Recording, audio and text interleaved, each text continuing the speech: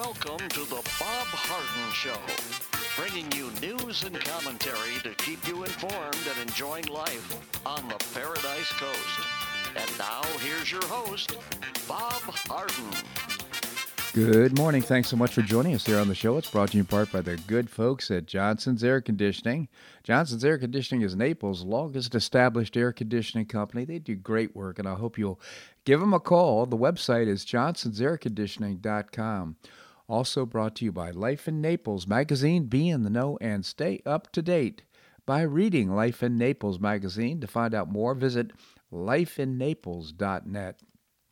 We have terrific guests for today's show, including Pastor Rick Stevens, co-founder of the Florida Citizens Alliance.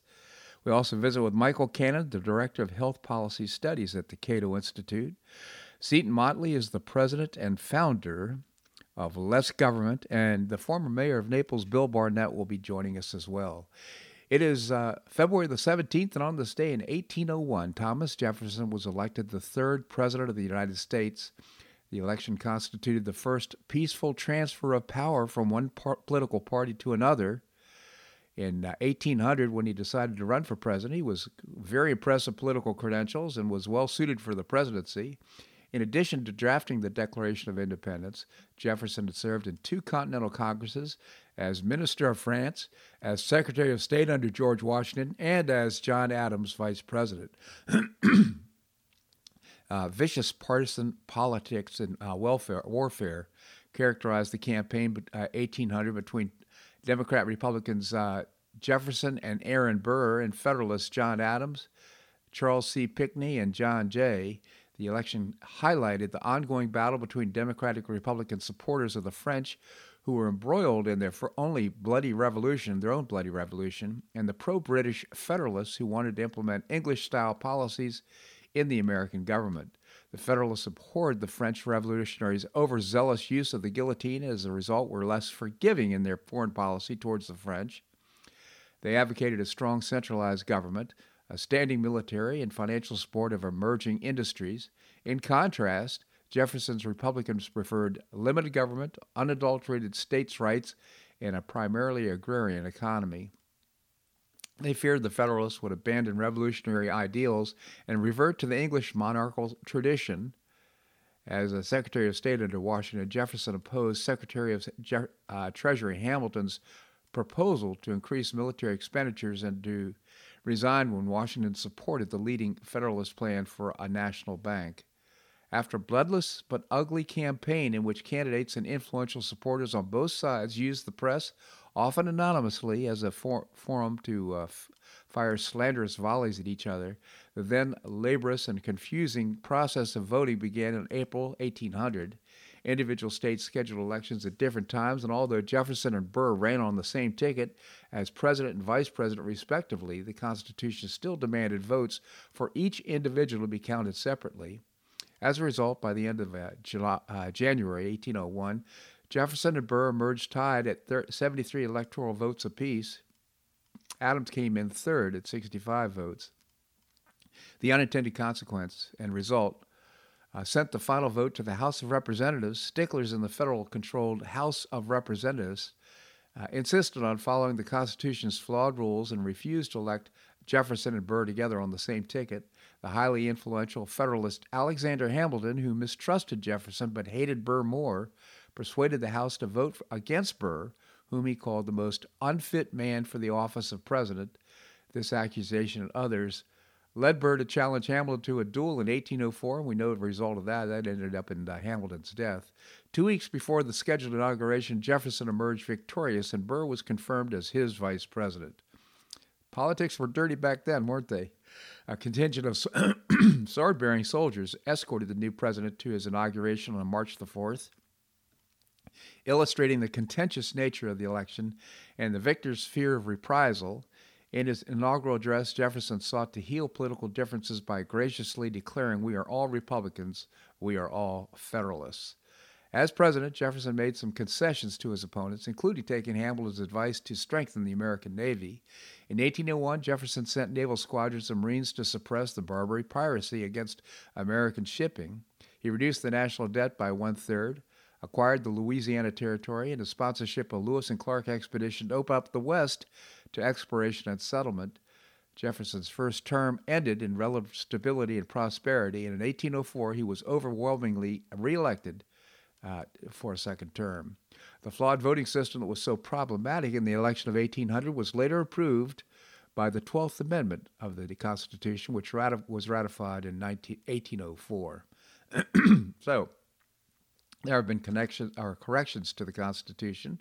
The 12th Amendment correcting the flaws that were created during the third president's election, Thomas Jefferson. Well, no invasion of Ukraine by Russia yet. Hope all in Ukraine had a great national unity holiday. I bet we'll see Biden having a press conference soon where he claims his strong leadership prevented war in the Ukraine. Joe, why don't you just use those stellar leadership skills to address the domestic crisis you've created, open the Keystone Pipeline and make us energy independent again? Why don't you close down our southern border and cut off illegal immigration, human trafficking, and smuggling of fentanyl and opioids? And how about following the science and getting rid of lockdowns, masks, and vaccine mandates so people can live their lives and get back to work? And how about supporting law enforcement to make our communities safe? And how about standing down from your expensive government social and spending programs so we can get the economy back on track? Just saying, President Biden. Well, we finally found an economic category where blue states soundly outcompete red states in attracting homeless people. The surge in homelessness in these states is a result of lack of jobs and housing policies, such as rent control and land use zoning restrictions that limits the building of affordable housing. It's telling that the three states, New York, Hawaii, and California, with homeless rates as a percentage of the state population that are almost quadruple the national average and are most democratic. Of course, this is an expression of compassion, I guess. The southern states, despite having lower per capita incomes generally, tend to have the most effective policies to combat lowest homeless rates. New York deserves the special mention. New York City has an estimated 65,000 homeless folks. That's the size of a medium-sized city. And yet the city spends $3 billion a year to combat homelessness, if you can believe that. They're just doing a great job of it, of course. The states with the lowest homeless rates, Florida, by the way, is not among them, but homeless population per 10,000 residents is Mississippi with 4, North Dakota with 7, Louisiana and Alabama both with 7, Virginia with 7. West states with the highest homeless populations, Washington with 30, get that, 30, Oregon with 35 per 10,000, California with 41, Hawaii with 46, and New York with 47. That's 9 times the rate of homelessness in these states versus the other states with the lowest homeless rate. Congratulations, blue states. You're winning on homelessness. Well, how have COVID restrictions worked? Let's take a look at Sweden. They've scrapped almost all of its COVID-19 restrictions this month.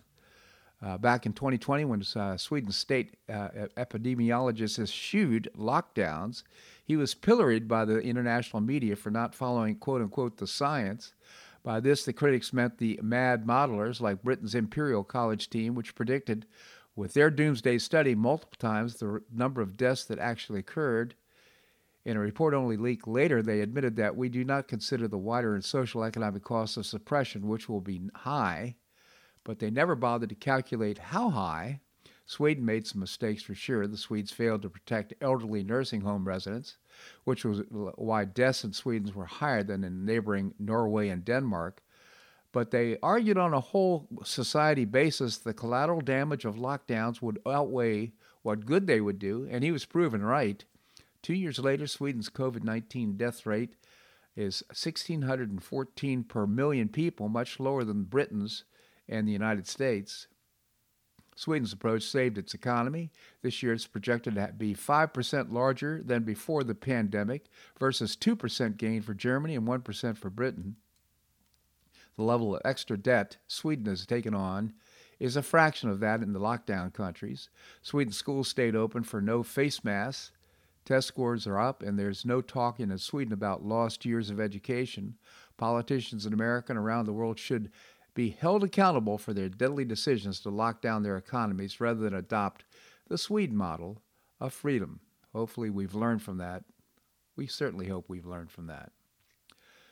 Well, some people just can't be bought off, and the former president of Levi's, I guess it's the Levi's brand, is apparently one of those people. Jennifer Say was ousted from her position by the San Francisco-based jean maker over consistent pushback against school closures throughout the COVID-19 pandemic. After years of attempting to manage her dissent, which saw the company's bribe Say with a promotion to CEO in exchange for her silence, she decided to publicly walk away from her position earlier this week. In a last-ditch effort, Levi offered to pay Say $1 million severance package. All she needed to do was to receive it was to shut up and comply, but thankfully that wasn't enough to buy her off. On Thursday, she joined Tucker Carlson last night. She was great. Really interesting to discuss the tempting but not so difficult decision to decline the massive payout from Levi's, saying that taking the money would have been an unacceptable and gross violation of everything she stands for.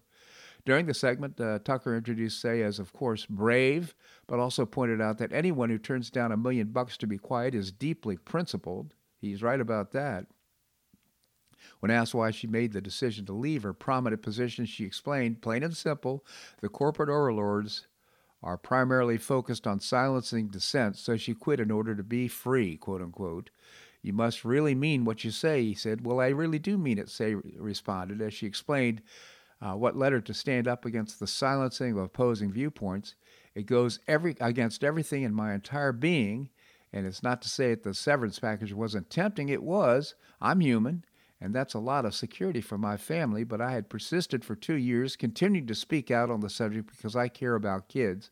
To agree to stay silent at the last minute because of money just felt so unacceptable, just so gross to me, and in violation of everything I stand for.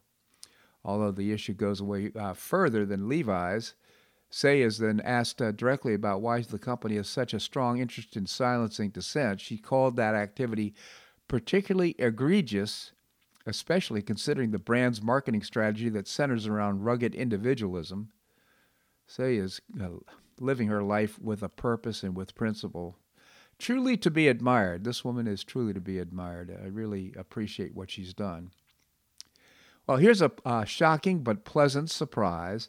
San Francisco voters overwhelmingly approved a vote to recall 3 far-left school board members for putting toxic politics ahead of reopening schools. The voters of the city have delivered a clear message, said the mayor of San Francisco. Let's just hope that this is a canary in the coal mine. I mean, they went about 44 schools. They renamed schools while the schools were closed. But again, San Francisco Mayor London Breed is going to be naming 3 replacements. Hopefully, she got the message too, and it won't be more Marxists in the position. Hopefully, as I said, I hope this is a canary in the coal mine for states around the nation and school boards. This segment of the show brought to you by the good folks at Johnson's Air Conditioning, Naples' longest established air conditioning company. I hope you'll visit the website and give them a call, johnsonsairconditioning.com. Also brought to you by Life in Naples magazine. Be in the know and stay up to date by reading Life in Naples. The website is lifeinnaples.net. Coming up, Pastor Rick Stevens, co-founder of the Florida Citizens Alliance. That and more right here on The Bob Harden Show on the Bob Harden Broadcasting Network.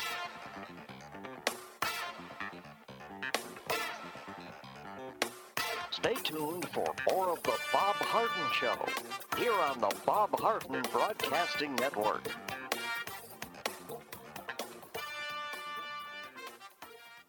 I'm Bob Harden, the host of The Bob Harden Show. One of my favorites for breakfast or lunch is Lulabee's Diner, providing great service, fabulous food, and a rockin' good time. Lulabee's Diner is a throwback to the 60s, complete with great music and a fabulous 60s decor. What I like best is a blend of great food, great value, and terrific service. Most of the friendly waitstaff has been part of Lulabee's for years. I enjoy the great choices for breakfast and lunch, and you'll find the menu has everything and anything to satisfy your taste. Lulabee's offers catering, party platters, lunch boxes, and more. Lulabee's Diner will quickly become one of your favorites for breakfast or lunch. No reservations are needed. Check out the website at lulabees.com and stop by Lulabee's Diner, open from 8 a.m. until 2 p.m. 7 days a week. Lulabee's Diner in the Green Tree Shopping Center at the corner of Immokalee and Airport Pulling Roads. Stop by Lulabee's Diner for fabulous food and for a forever cool rockin' good time.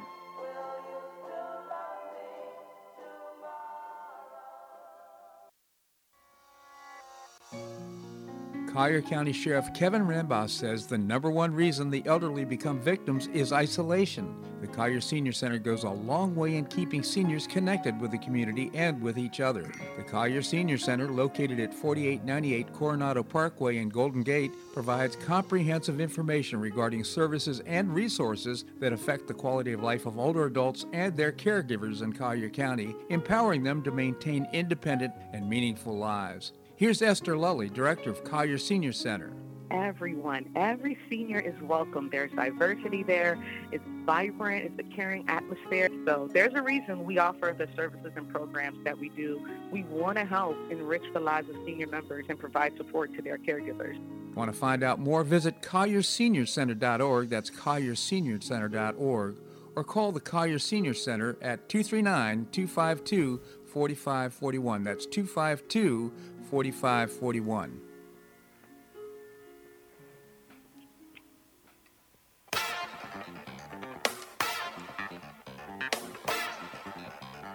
Welcome back to the Bob Harden Show. And now here's your host, Bob Harden. Thanks so much for joining us here on the show. It's brought to you in part by Choice Social. Choice Social is a new, refreshing social networking platform, and I hope you'll check it out and download the app. You can visit the website choicesocial.us. Coming up, we're going to be visiting with Michael Cannon, Director of Health Policy Studies at the Cato Institute. Right now, we have with us Pastor Rick Stevens, co-founder of the Florida Citizens Alliance. Pastor Rick, thank you so much for joining us. Hey, always a pleasure, Bob. Thanks for inviting me. Always a pleasure, Pastor Rick. Tell us about the Florida Citizens Alliance. Well, the Florida Citizens Alliance are parents and grandparents and aunts and uncles all across Florida that work together because we care about children and we want them to have the best education possible. We find, or sometimes things are brought to us that need improvement, and so we develop solutions and then advocate for those solutions and offer those ideas to those same parents, grandparents, aunts and uncles for how they can help their child really have the best education that's properly suited for them. And we work in the legislature to solve problems that just have to be solved at that level. So we are just the voice of children and improving education across Florida. And doing a great job, I must say, having tremendous influence in Tallahassee with the Commission of Education, with the governor, as well as the state legislature. I really appreciate the work that you've done in so many ways. Getting rid of Common Core, just to name, there's just a couple of things you've done that have just been really impactful. So tell us about what's on the legislative agenda this year. Well, there's a lot of things going on in education this year. Some of them were our initiative. Some of them were other people's initiative. Many of them, in fact, most of them are just really good steps in the right direction. Today, there's a bill being heard by committee in Tallahassee that relates to parents' rights. Now, people may remember that last year, after a number of years of working on it, the legislature passed and the governor signed into law the Parents' Bill of Rights. Mm-hmm. Well, that was a huge step in the right direction, and now we're seeing the legislature adopt additional legislation to support that basic concept. And that basic concept, of course, is what we all thought should have been true all along, that parents get to make the decisions for their children. They not only have the privilege of making those decisions, they have the responsibility, and we want to help them make good decisions. Well, the legislature is now putting into law some corrections that have not been practiced in Florida schools, like notifying parents of things that the kids bring to them. We've seen in school districts when a child goes to school and says, I want to be treated like a boy even though I'm a girl, the school districts don't notify the parents that this child has a serious issue that needs to be addressed. They often hide it from the parents. Well, this legislation is designed to make sure that stops immediately in Florida.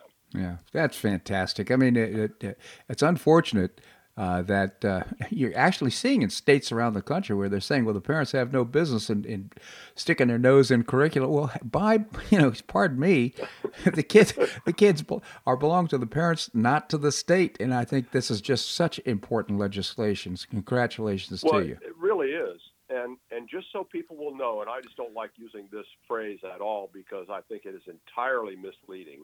I've seen so many press reports, including locally, that describe this bill as the Don't Say Gay bill. Well, that doesn't mention that at all in the bill. Mm-hmm. What it talks about is helping parents be involved with their children. And when we see people demagogue stuff like that, it just really gives everyone insight into what's going on. When they want to lie about something this important, we know where they're coming from, and we want to support the parents. We want to solve this problem because our kids need their parents' support. They need their parents' involvement. They don't need to operate against their parents in collusion with school districts.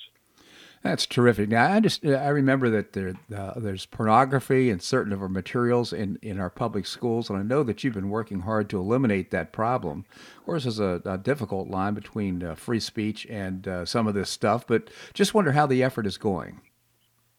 Well, it's a battle we never imagined would go on this long. We've been working on it for about 6 years now, and the school districts use some loopholes in the law to get around this, and everybody that sees the stuff is outraged by it, and yet nobody seems to want to take definitive action to solve it. Well, I shouldn't say nobody. There are some people in Polk County that have gotten the school district there to pay attention, and so that's a good step.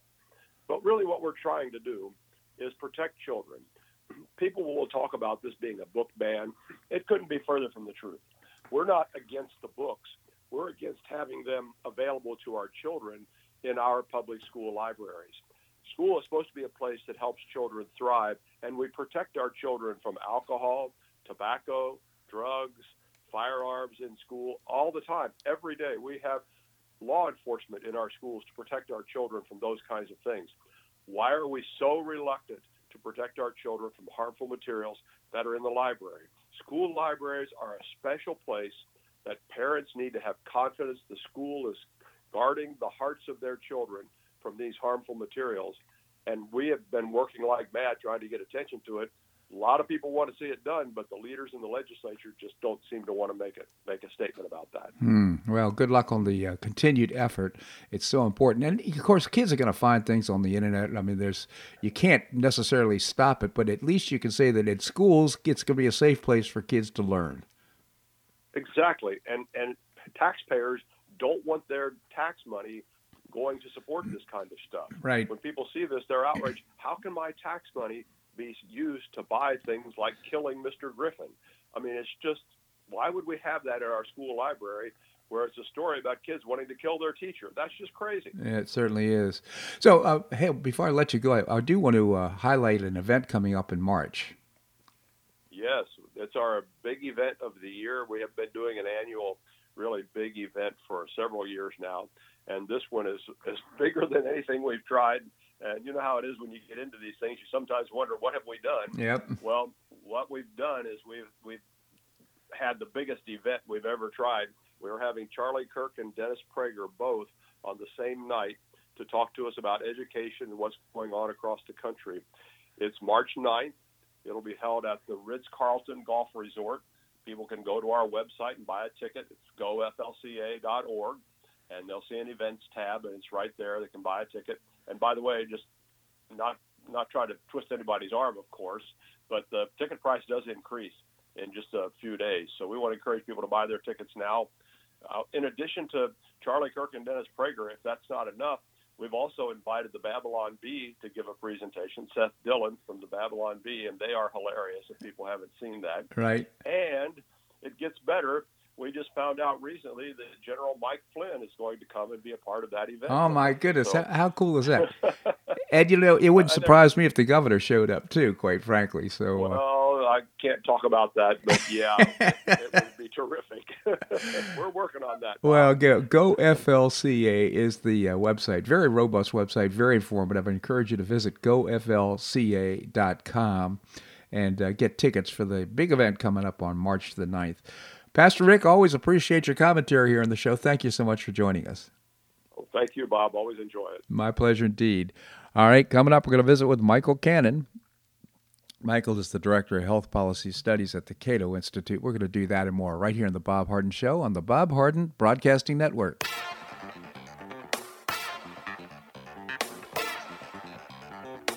Stay tuned for more of The Bob Harden Show here on the Bob Harden Broadcasting Network.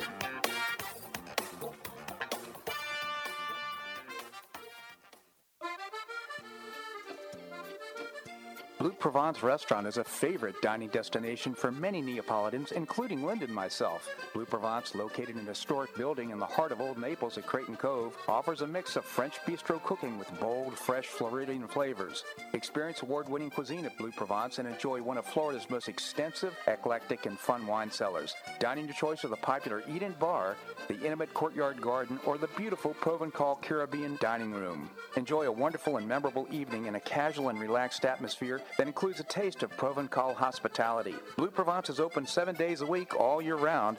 Visit BlueProvenceNaples.com for reservations, everyday specials, and coming events.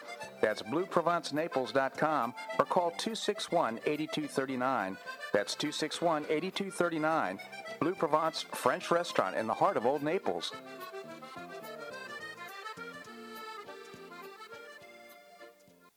Do you have questions about your retirement? Ameriprise Private Wealth Advisor Jason Nardella with Nardella Financial Group, a private wealth advisory practice of Ameriprise Financial Services, LLC, can help.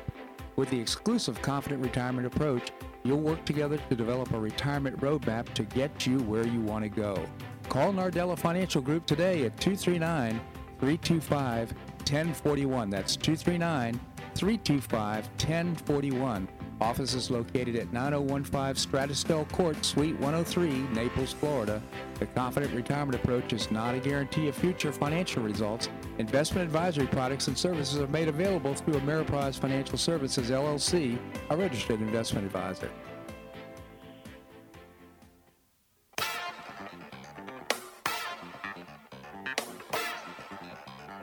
Welcome back to the Bob Harden Show. And now here's your host, Bob Harden. Thanks so much for joining us here on the show. It's brought to you in part by Gulf Shore Playhouse, bringing you professional New York-style theater at its very best. You get tickets now for some great plays. You can also find out about the Performing Arts Center that's being built in downtown Naples. Visit the website gulfshoreplayhouse.org. Coming up, I'm going to be visiting with Seton Motley, the founder and president of Less Government. Right now, we have with us Michael Cannon. Michael's the Director of Health Policy Studies at the Cato Institute. Michael, thank you so much for joining us. Great to be here, Bob. Thank you, Michael. Tell us about the Cato Institute. The Cato Institute is a libertarian think tank in Washington, D.C. We've been around since 1977, and we advocate individual liberty in all areas of human endeavor. We want you to be able to live your life however you want, as long as you respect the equal rights of others. We think the government exists to protect your right to live your life that way. And these don't sound like very controversial ideas, but they are very controversial in Washington, D.C., which seems to attract lots of people who want to tell you how to run your life, who want to take your money and spend it for you, and so forth. Absolutely. Cato.org is the website, CATO.org. It reminds me of Mark Twain's famous quote, define patriotism as supporting your country at all times and your government when it deserves it. You know, we created the government to protect us. The government doesn't run our lives. We run the government. So sometimes we forget that, and we're seeing evidence all over the country and all over the world right now that the governments think that they're supposed to be running our lives, and they're not. So, well, power is quite a drug. It is a aphrodisiac for sure in so many ways. So, Michael, I thought just in that regard, maybe we could talk a little bit about right now the president is saying, well, it's not time yet. I mean, the CDC is saying we shouldn't get rid of the mask mandates anymore. We certainly want everybody to get vaccinated. These mandates linger, which are kind of hampering our freedom. What do you think? So we're at a point in this pandemic where a lot of Americans are really suffering from pandemic fatigue. They have been they dealt with lockdowns for a year, school closures, mask mandates, now vaccine mandates, conflicting public health recommendations and evaluations of the science of masks in particular that we're shifting, so shall we say. Mm-hmm. And now with cases falling after the Omicron surge to the point where they're just about as low as they were before that surge. Now it's still as high as the high back in January of 2021, but it's also a year later, when people are a year tired-er of all of these measures. People are growing weary of things, especially the mask mandates and the school closings. You can see evidence of this in electoral results, like where I live, Virginia, the state elected a Republican governor, largely because of education, because people were tired of the powers that be closing their schools. Right. You saw that in a school board election in San Francisco, where they just ousted by a landslide. Right. 3 members of the school board over dissatisfaction with how the schools are managing the pandemic. You have to, when you're doing these sorts of public health campaigns, if you're one of these people in Washington, D.C. with all this power, you have to be, you're there to save lives, but you can't do that if you lose the confidence of the public and they just totally tune you out. Well, basically, I mean, there's part of the message is we don't want you to die from Omicron, and we don't want you to die from the virus. But it's okay with us if you die, for example, from mental health issues or for alcoholism. Or there's unintended consequences of these things. That's right, and the mental health issues are a huge contributor to COVID fatigue or public health fatigue. Right. And when you lose the public, then you lose. When you lose their trust, you lose your ability to influence them. And so it's very important for these officials to dial back the recommendation and allow people to resume normal, to return to something resembling normality as much as they can, as soon as they can, if only to maintain the trust of more of the public, so that if you do need to mobilize them later on, if there's a more powerful variant that comes later, they will still trust you. They'll still think you have their best interests at heart. But the problem is, we said power is quite a drug. And these folks in these public health agencies like Anthony Fauci and people at the FDA, the CDC, they're good people who want to save lives, and they have power and they want to use that power to save lives. It's very hard to put down that power. Absolutely. And so it's very hard for them to, even to recognize the negative impact they're having on trust in public health officials when they. Michael, yesterday I had a dental appointment scheduled. I sent a text back saying, well, look, if you're requiring a mask to come into the office, we need to delay my appointment because I'm not going to wear a mask. So they called and said, well, look, you can sit in the car until the appointment and then walk in. I said, no, look, I'm going to find another dentist, or I'm going to just delay the appointment. And primarily because, the whole mask thing has been totally debunked by science, for crying out loud. And it just underscores, again, the importance of allowing people to manage their own lives. And that's just my personal expression of how I choose to manage my life with regard to the COVID thing. What are your thoughts? So there's sound theoretical reasons and some empirical data to show that masks reduce transmissions of pathogens. Like a KN95 mask, when you wear it properly, will do that. That seems sound to me. It's a different question from whether mandating masks or asking encouraging the public at large to wear masks is going to reduce transmission, because people don't always wear the right mask. They don't always wear them properly. They take them off when maybe they shouldn't. And so even though masks might work, mask mandates might not. And you're in Naples, Florida. Yeah. You go to Florida, I was just in Idaho last week. You go to certain parts of the country, and you will find hardly anyone is wearing masks. Right. And they just they take your side of this debate. They think that it's either ineffective or not worth it. But I'm in Alexandria, Virginia, and you walk into a place and everyone is masked. And if you try to take it off, there are informal social sanctions that people will impose on you for doing that. Sometimes they may even refuse you service. Others might come up to you. You see the videos online of people confronting others, and there really is this serious divide because people are still afraid of the virus. Unfortunately, a lack of tolerance and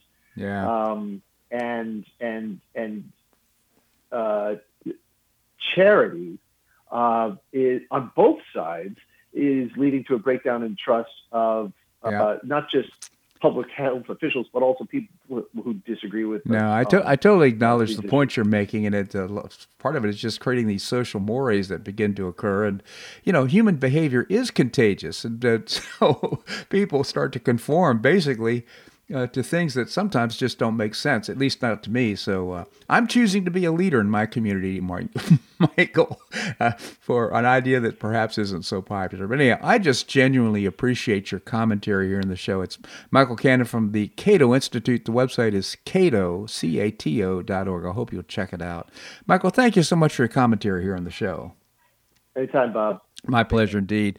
All right, coming up, Seton Motley, the founder and president of Less Government. We're going to do that and more right here in the Bob Harden Show on the Bob Harden Broadcasting Network.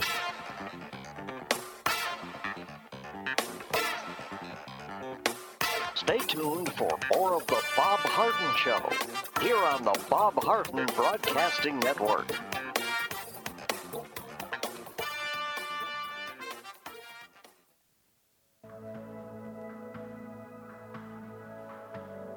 Do you suffer from joint pain in your shoulders, hips, or knees? I was suffering from debilitating pain in my knees. On a referral, I saw Dr. George Markovich with the Institute for Orthopedic Surgery and Sports Medicine. He successfully treated my symptoms and pain for several months. Finally, having exhausted all alternatives for pain management, Dr. Markovich and I agreed that surgery was my best alternative. Dr. Markovich replaced both of my knees in 2006, and I now have full range of motion in both knees, and I have no pain. I now play golf and exercise free of debilitating pain in my knees. Don't suffer needlessly with joint pain. Call orthopedic surgeon Dr. George Markovich with the Institute for Orthopedic Surgery and Sports Medicine at 482-5399. That's 482-5399. He did a great job for me, and he'll help you too.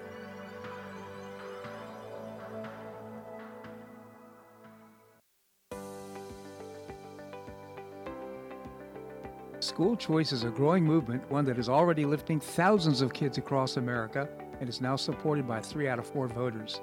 The Optima Foundation, a 501c3 nonprofit, was founded to support the establishment and expansion of superior schools of choice. Optima's goal is the successful launch of Hillsdale College, classical academies, and other schools of excellence, serving kindergarten through 12th grade. The mission is to train the minds and improve the hearts of young people through content-rich classical education in the liberal arts and sciences with instruction in the principles of moral character and civic virtue. A terrific product of the process, Naples Classical Academy opened this fall, and a classical virtual school, Optima Classical Academy, will open in 2022. Find out more by visiting optimaed.org. Help children in Florida optimize their education opportunities. Visit www.optimaed.org.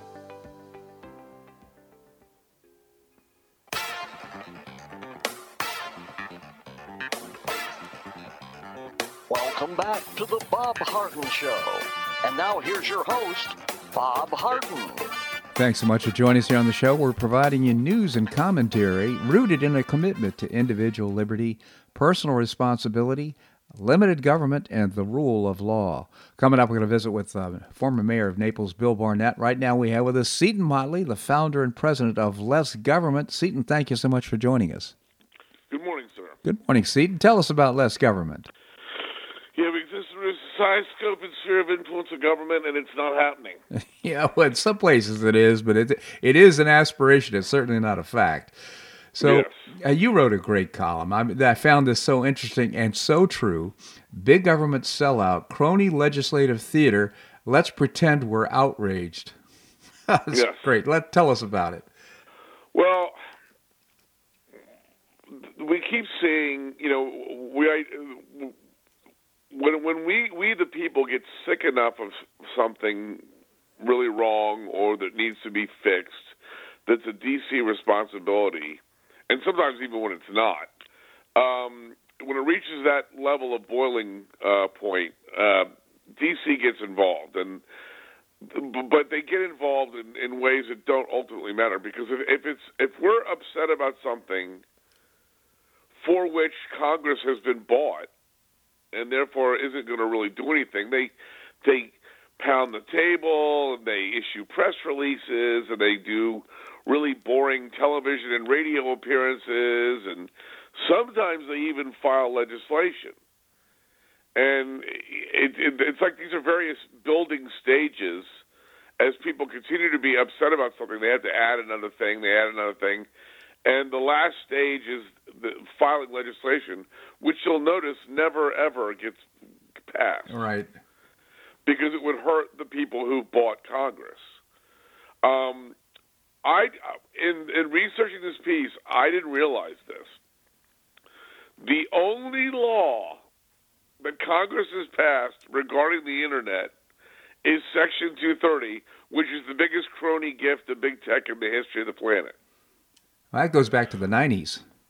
Well, that's 90, and even that is just such a scam. The Congress passed the Communications Decency Act in 1996, and it was a clearly unconstitutional attempt to rein in pornography on the Internet. And because it was going to be such an imposition on the tech companies, the hosting companies, the big tech companies, well, they weren't big yet, but what became big tech, they inserted Section 230 as kind of like an offset, right? We'll give you this because we're doing this to you. When everyone knew the Communications Decency Act was doomed, the very next year, 1997, the Supreme Court dumped everything in the CDA except for Section 230 because they weren't being sued over Section 230, because Section 230 didn't have anything to do with the unconstitutional speech impositions of the Communications Decency Act. So now, a year later, you've got this massive cronyism offset to a law that doesn't exist anymore. And so this, and by the way, I have to make this point over and over again. They say this created the Internet as we know it. The hell it did. Pardon my French. They don't need this liability protection, and I'll tell you why. The point of Section 230 is that they can't get sued for libel or slander or intellectual property theft based on third-party action, meaning if I post an entire movie on YouTube, YouTube can't get sued for intellectual property theft because they didn't do it, I did. Now, you don't need this protection because of the way the world works. I post an entire movie. The Motion Picture Association goes to YouTube and says, hey, this guy posted an entire movie. What does YouTube do? They pull it down. Now, at that point, why would the Motion Picture Association sue them? Yeah. And, of course, they wouldn't because they took it down. And even if they did sue them, a judge would listen to the case for 5 seconds and go, wait a minute, YouTube took it down? Case dismissed. Get this stupid lawsuit out of my courtroom. So they don't need the protection. They never needed the protection. But now they have it, and they're completely immune from anything. And that's how a glorified social media comment section like Facebook is worth $900 billion. Yeah. And with all that in mind, that's the only law DC has passed regarding the Internet. Wow. We've been screaming about big tech selling our data for more than a decade. And they file privacy legislation, but does it ever pass? Yeah, it's and what's the reason? It's money. It's money going into the coffers of Congress from. And it's beyond just campaign contributions. For example, anyone paying any attention at all knew when the pandemic lockdowns forced by government started happening big tech would do amazing business. Yeah. Because we're stuck at home, all we can do is go online. So there's an article from April of 2020 that looks back. In April of 2020, many members of Congress bought tons of big tech stocks. Huh. Because they're about to impose massive lockdowns. This is government action imposed by elected officials. They knew would have a certain outcome. This is insider trading. This is insider information. So they bought the stock of the companies they knew they were benefiting with their government action. Huh. And again, this is so. It's not just campaign contributions, and it's not just this crazy cronyism where Barack Obama imposes net neutrality, which prevents internet companies like Netflix from being charged for their bandwidth, even though Netflix is responsible for about 40% of all traffic on the web. Yep. So he imposes net neutrality. He leaves the White House. He's never produced anything cinematic in his entire life, and Netflix gives him a $50 million contract to produce movies. Case closed. That's an object lesson of how it works, isn't it, Seaton? I mean, we're a third world banana republic. Yeah. Just so unfortunate, but I really appreciate your bringing these issues to our attention. And I think this is not just in this is such an important issue, but it's just so many different issues. Bringing oil companies in front of Congress, and they just kind of wink, and they start pillaring the energy companies, and then they, nothing happens as a result. It's just well, the oil companies are. I don't know what they've done wrong. Yeah, exactly. Meanwhile, they bring these poor guys in front of Congress, beat them about the head and shoulders with bats, right? And then write another $500 billion in subsidies to Solyndra and these green energy companies that are total scams. Absolutely. Again, Less Government, you can visit lessgovernment.org. Take a look at Seaton's columns. They're really outstanding. Lessgovernment.org. You can also visit Less Government on Facebook. Seaton, always appreciate your commentary here on the show. Thank you so much for joining us. Thank you, sir. My pleasure indeed. All right, coming up, we're going to visit with the former mayor of Naples, Bill Barnett. We're going to do that and more right here on The Bob Harden Show on the Bob Harden Broadcasting Network.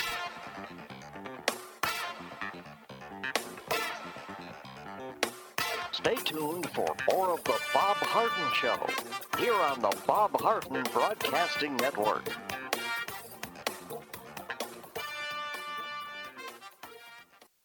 Do you have questions about your retirement? Ameriprise Private Wealth Advisor Jason Nardella with Nardella Financial Group, a private wealth advisory practice of Ameriprise Financial Services, LLC, can help. With the exclusive Confident Retirement approach, you'll work together to develop a retirement roadmap to get you where you want to go.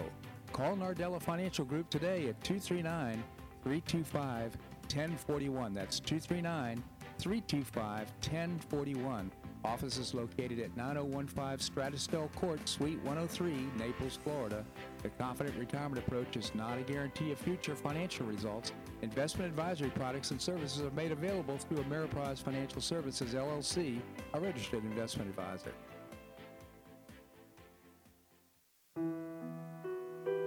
Did you know St. Matthew's House operates the only emergency homeless shelters in Collier County? St. Matthew's House provided more than 500,000 hot meals to those in need last year, and since 2010, 527 men and women have graduated from the St. Matthew's House Justin's Place Addiction Recovery Program. For over 30 years, St. Matthew's House has provided innovative solutions to fight homelessness, hunger, substance abuse, and poverty in Southwest Florida. And you can help St. Matthew's House in this life-transforming work by patronizing the St. Matthew's House thrift stores, Cafe M25, car wash and detailing center, and award-winning catering operations. For more information, visit stmatthewshouse.org. That's stmatthewshouse.org. St. Matthew's House is a 501c3 not-for-profit organization and does not solicit government funding.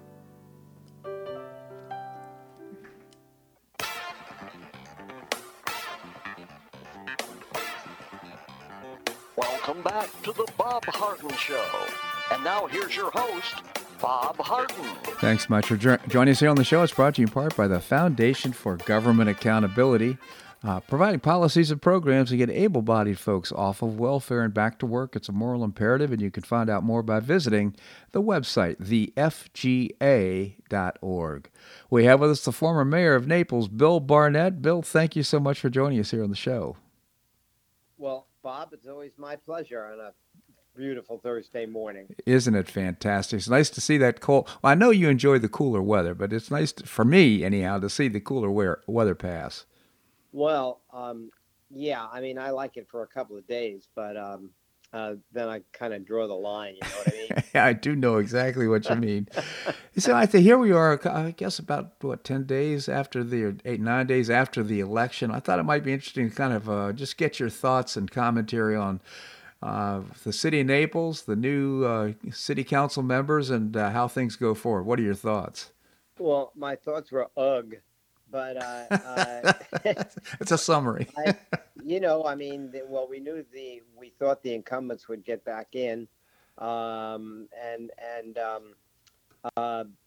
only with Gary gone, of course, the only replacement was Portnoy, and so she took over, and so you still have the same crew, and adding one to replace Gary. And I watched a little bit of the meeting yesterday. Chris had it on all day, but it's Bob. I think it's going to crumble.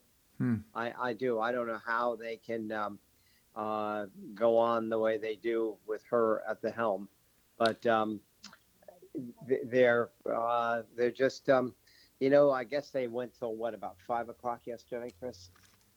6:30.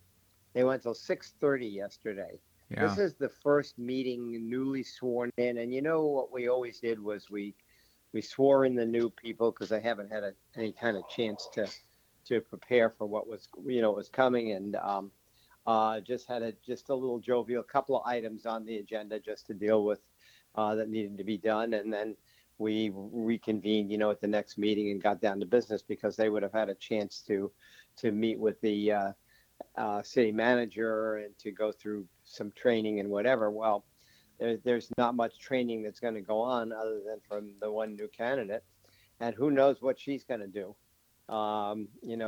She made some statements during her pre-election, of that she was going to be an independent, and she was going to see if she could get the old guard with the new guard, and so on and so forth. Bless you. So she was going to bring us together. She's going to. Yeah. So yeah, she was going to bring us together and whatever. But tell Bill, just say more about crumble. What your thoughts of it? You think things are going to crumble? I think, Bob, that nothing is going to change. You got Mike McCabe as the vice mayor now. That was all prearranged, I'm sure. There's no doubt about it. There wasn't anybody given any consideration, whether it was Paul Perry or Ray Crispin, who I thought certainly deserved a shot at it. But they kind of axed Ray Crispin from everything. They took him off the. He was the chair of the CRA. They took that away from him. They're like punishing a bad boy, you know what I mean, for not going along with the old Naples people and their thoughts, their election thoughts. And Ray pretty much stood out on his own, which he always has. He's a very smart individual, and so it looks like they kind of punished him like he was the bad boy. Yeah, he took all his toys away from him. So you got to go along to get along, I guess. Naples city government, that's pretty unbelievable. Hey, just changing topics slightly, I want to get your feedback on what's happening. We're seeing what's happening in Canada right now with the Truckers' Freedom protest and how that's all kind of winding down at this point, and that now apparently we're going to start some sort of a truckers' convoy coming from, I guess, California into Washington, D.C., and this all has to do with freedom and the ability to make our own decisions and the lack of government intrusion into our lives. What are your thoughts about all this? Well, it's it's certainly amazing to watch and see and to think about what's going on and in our world, much less our country. I mean, the Canadian ones I saw yesterday, Bob, that they were when they had the convoy and they were blocking up roads and everything. They wanted to just hug police officers. They weren't looking to be violent or rude or anything like that. And I don't know what's with the U.S. truckers, but I don't think that's going to be received very well at all. And I think they're going to do something to say, "Hey guys, you don't need to do this." But I guess they're going to do it. So I mean, and I don't know what exactly that's going to prove, if anything, other than the fact that we need our goods. Yeah. We have enough trouble with shipping and everything else. So I think maybe be nice if some cooler heads prevail. I understand the freedom part, and it should be. You should be able to get your message across. But the Canadian one was, I think they had grounds to do it because they were brutal up there. Oh, man. Good. And this Trudeau guy, I mean, this guy is a wimp. He is so weak as a leader. It's just unbelievable how this guy, put him into the spotlight and give him an opportunity to make some decisions. And every decision he made was absolutely against the people. I mean, a good leader, what does he do? He gets with the leaders of the organization saying, let's have a conversation to see if we can't work things out. That never happened. He just called them names.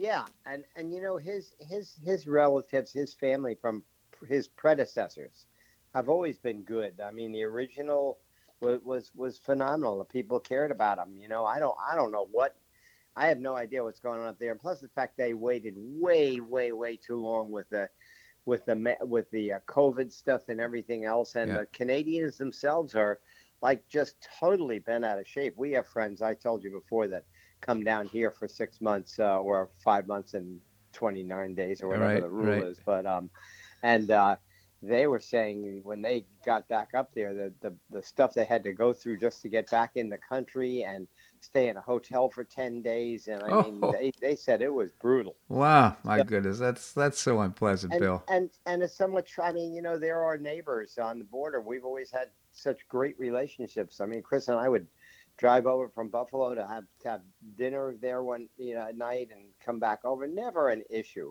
Yeah. Now you wonder what in the world is going on. Well, Bob, switching the subject once again to our traffic here and people, and boy, Naples, as you see, they're in the top 10 in real estate in the country. Yeah, it's amazing. It's great to say. I think it's a function of people like their freedom, and not only is Florida a wonderful place to live with lots of freedom and happiness and so forth, it's a great place to live, and it's a great place to be free, and people recognize that, and I think they're leaving in droves from places like New Jersey, Connecticut, Massachusetts, New York. Yeah, they are, and I'll tell you what. I mean, there isn't anybody that I speak with that doesn't say, when is this going to cease? Well, it is not going to cease, because as fast as there's property on the market, it's sold. That's exactly right. Prices are over the top, but yet, you can make a lot of money on your residence or your home, but you got to buy another one. Where are you going? Right. There's no bargains out there. No bargains indeed. I mean, the sales are down, but the reason why sales are down is because there's no inventory. Everybody's there's no property on the markets right now, so people are right. It's just exactly. So look, we're into we're halfway through February, a little more than that, and next thing you know, would be March, and all of a sudden it'll be springtime again. And we'll see those car carriers ready to take those cars back. Yeah, well, I think your wife looks out the window and waits for them. Absolutely. Bill Barnett again, former mayor of Naples. Always appreciate your commentary here in the show. Thank you so much for joining. Being on the show, Bob. You have a wonderful, wonderful week. You as well. Thank you, Bill. Well, that's a wrap here in today's show. I hope you enjoyed it. I certainly had fun. Learned a lot. I hope you'll join us tomorrow. We're going to have William Yateman, he's a research fellow at the Cato Institute. Cole Lyle will be with us as well. He's with Mission Roll Call. We'll visit with Phil Kirpin, the president of American Commitment. We'll also visit with Larry Bell, endowed professor at the University of Houston in space architecture and author of many, many books. Always appreciate your comment on the show. You can send me an email at bobharden@hotmail.com. I hope you make it a great day on the Paradise Coast or wherever you are. Namaste.